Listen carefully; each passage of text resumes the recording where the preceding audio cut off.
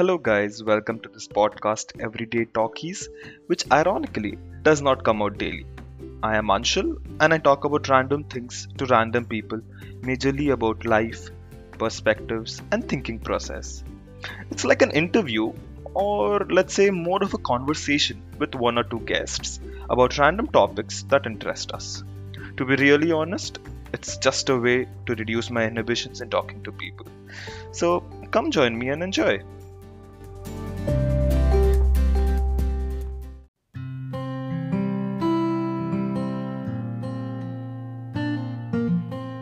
Hello, guys, welcome to the new episode of Everyday Trekkies, where we review the third episode of the series Lower Decks, namely Temporal Edict. Now, before we continue, we thought that it would be good that if we could give just a two-line summary of what happened in the episode so that people are up to speed, just for people to have context. I'll read out basically what IMDb says because I cannot make something of my own. I was just about to do that.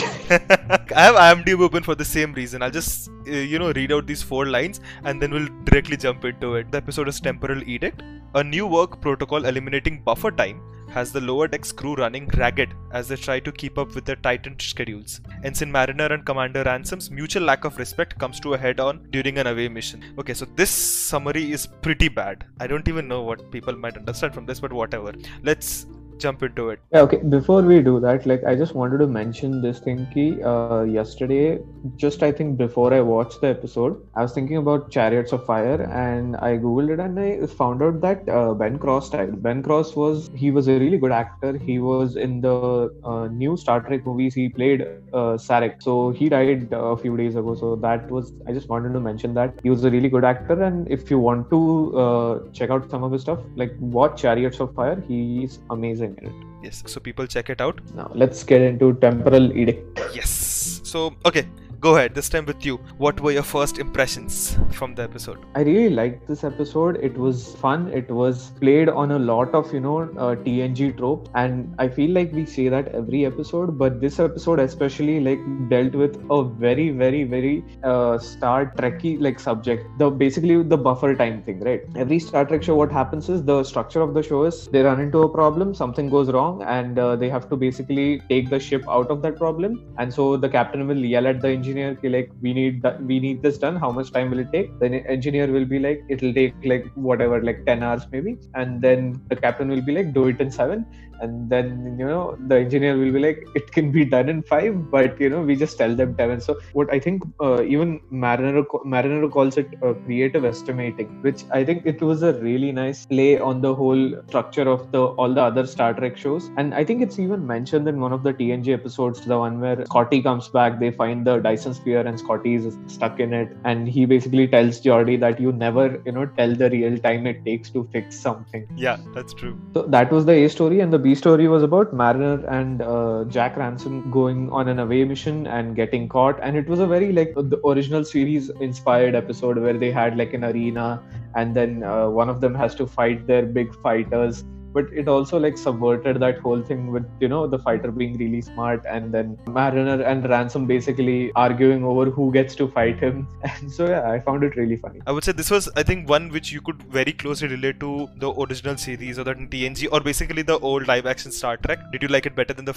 previous few episodes, or the first episode still tops your ranking? I think overall, I like this episode the best. Only because it was a very well-made episode and it had real character growth for everyone, Boimler, Mariner, maybe not for Rutherford and Tendi, but at least Boimler and Mariner, who are the two proper leads of the show, got some really good character development. The side characters who are the main crew of the ship got some really good development. I really liked some of the jokes they made in this, the cold open of the show where it's a joke on TNG where Boimler is playing some blue violin. And then these guys come in and Mariner comes in and she's just she starts playing hard rock. Well, technically it should be classical music, right? Yes, technically, yeah. From their standpoint, it's classical. Makes sense. And the funniest thing about that was it's so loud that the Klingon ship is hearing it. And because of that, one of the Klingon officers is probably sent to his death. Like the captain is like, you are going to die for this today. I just like, that was just a really dark joke I really loved. Then of course, Cardassia Prime was mentioned. That was really fun. Yes. Let's go using our proper structure that we somehow develop character by character. Okay, first I want to go and talk about Boimler first in this episode. Yeah, this was definitely like Boimler's episode. Like he was really like in his element in this episode. He was shining, Like this was, I think, the first episode where Boimler was shown in a positive light, I would say, and where everyone was suffering due to the lack of buffer time. He was thriving in it. He was managing all tasks at whatever speed, whatever he could, and it shows on what aspects that he's good at. It's not that he's bad at everything. Like we have been bashing him for the past 2 episodes where he always falls short, and Marimer is the one who somehow rescues or tries to inculcate good spirits into him, as like that. It's nice to see Boimler doing something really good, like something he's good at. And it's still funny because everybody basically hates him for being that good at that. Now I was saying that, but did you see the similarities between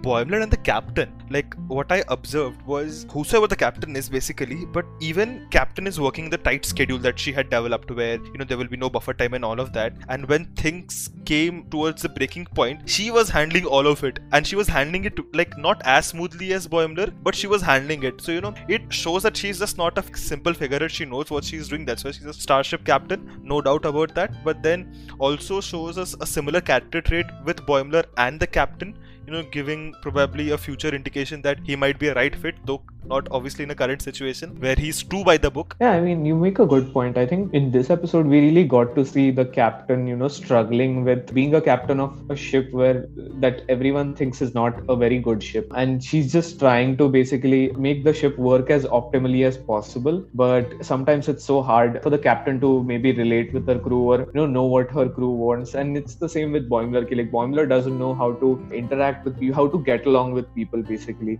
So I think in that way, both of them shared a really good similarity. And I really like the fact that in the end it was Boimler who had to sit the captain down and explain to her that maybe like Boimler had to learn that maybe working all the time is not good, and he had to explain it to the captain ki maybe buffer time is a good thing, and if you tell people to just follow protocol and do everything by the book, it's not gonna go good. I think one of my favorite moments was just the captain telling everyone that we are Starfleet, screw protocol and do whatever you want. Sometimes we have to throw the rules out to do the right thing, which I think that's a really good lesson to learn from Star Trek, I guess. Because in the original series and Next Generation, those guys broke rules all the time, almost every episode, right? Tell me what is the most common rule that is broken in all of Star Trek? Prime Directive. Correct. Like the most important rule is the one. And the entire series, Star Trek Enterprise, which got this concept of temporal Prime Directive, even in that series, that was the rule that was broken the most amount of times. I'm like, what the hell? Why do they introduce rules? Yeah, the only reason rules are introduced is so that they can break them.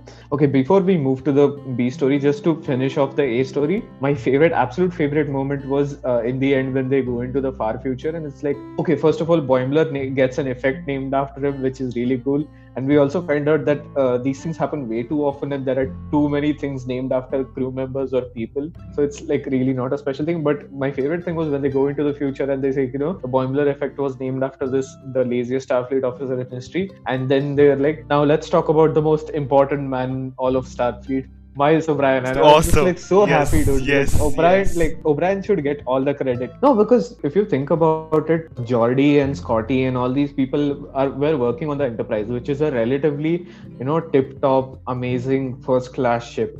And poor O'Brien had to work on DS9, which is like a Cardassian space station that was completely in, it looked like a garbage pit before like Cisco got his hands on it. So, he had to constantly be repairing one of the pylons. Something was going wrong, this and that. And even then, he made DS9 the, kick-ass space station that it is now. No doubt. Yes, he's one of the top-notch engineers. Miles O'Brien is underrated. Yeah, that is for sure. Like, I realize how we become so giddy and happy on these small references from old shows.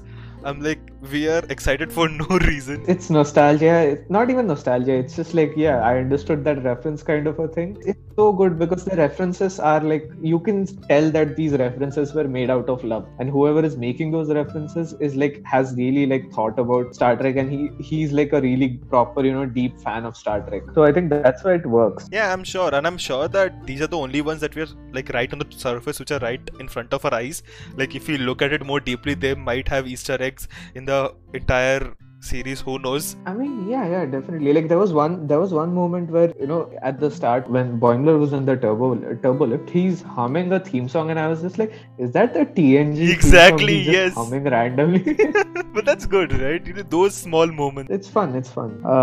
Okay, so moving on to the B story, what did you think of the whole plot with Ransom? Because I know that you're not the biggest original series fan, and this was like a very original series plot, the Ransom and Mariner plot. So what did you think of it? Like I liked it till the last moment when Mariner and Ransom are fighting on who will be the one who will be going into trial by combat and all of that. I thought somehow Mariner will go. Basically, Lower Decks is exactly the opposite of what's happening in, let's say, the old live action series, right? So I've never seen an ensign go out to fight trial by death or something. It's always either Kirk or it's one of the first officers or something. Yeah, I think now we know why that happens, because first officers are just stabbing ensigns so that they can get they can do the fight. One good thing is Jack Ransom is not good for nothing. Like he is, whatever he portrays, he's good at what he's doing.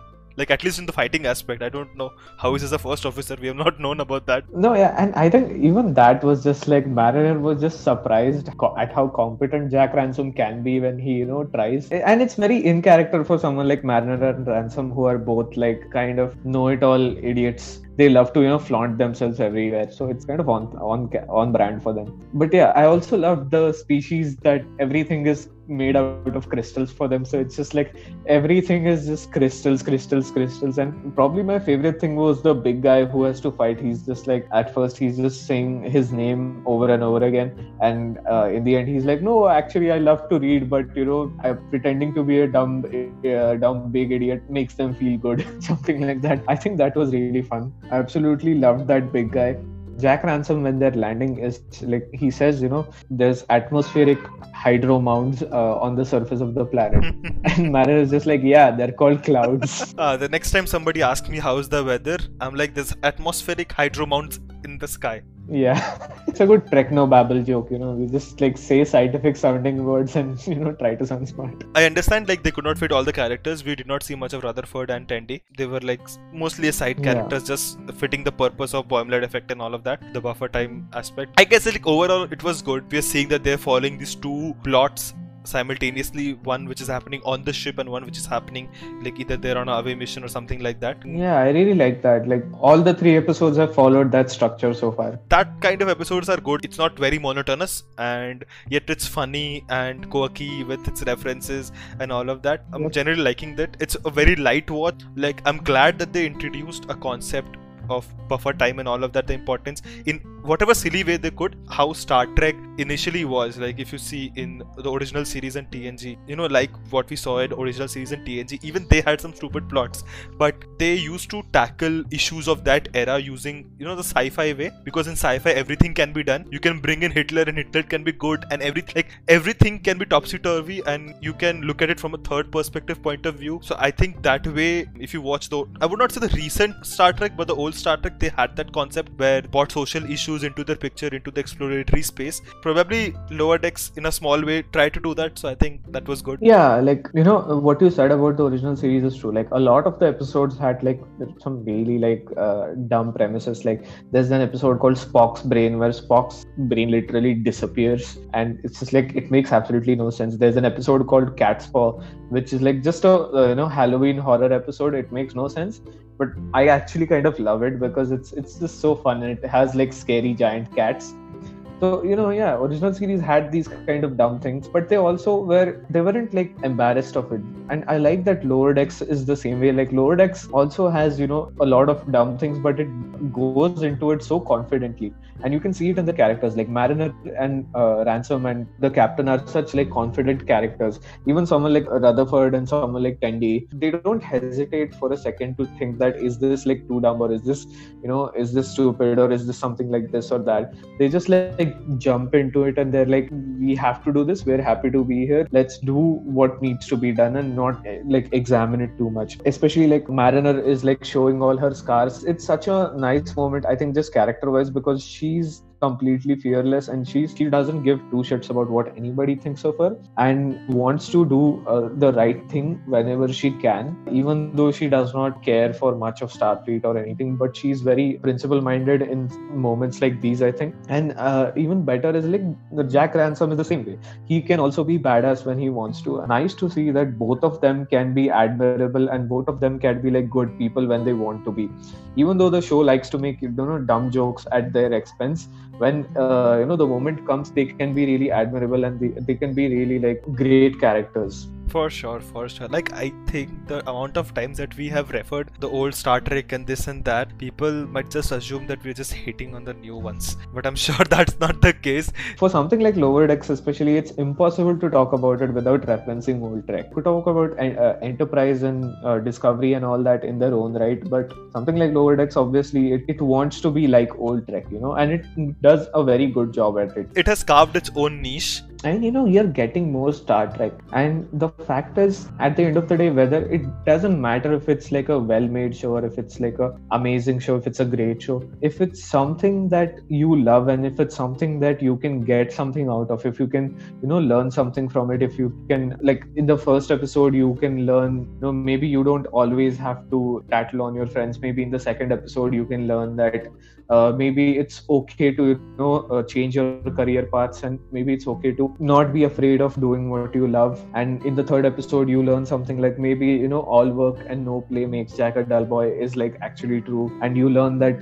people can act stupid and then also act really admirably at the same time. If you can learn things like these from this show, then it doesn't matter if it's like a great show or not. It's only about if you love it or not. That was actually a nice conclusion. Okay, I won't drag on this too long. I think we covered basically all the characters and all the scenes, but just because it's a tradition, and we'll only stick to one scene, one particular scene. If you had to point out something favorite that you would pick from this episode, which one that would be? Why don't you go first, then I'll pick. Like, I enjoyed the entire episode, but the one moment which I loved was the end part, the end trope that they had, where long ways into the future, when they bought the Boimler effect, that the trope ended with Miles O'Brien. So like, that was a nice smiling end to an episode. I think then I'll pick for my favorite moment when Boimler finally realizes that following protocol is maybe not the best thing, and he has to go and confront the captain.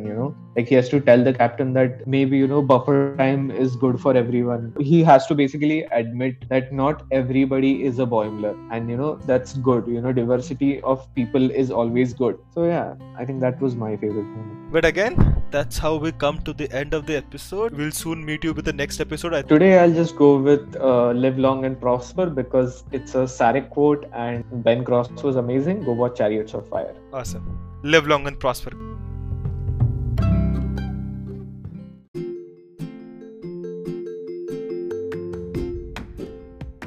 Thank you to all the listeners. I'll catch up with you again soon with someone new and lots of interesting discussions. So, bye.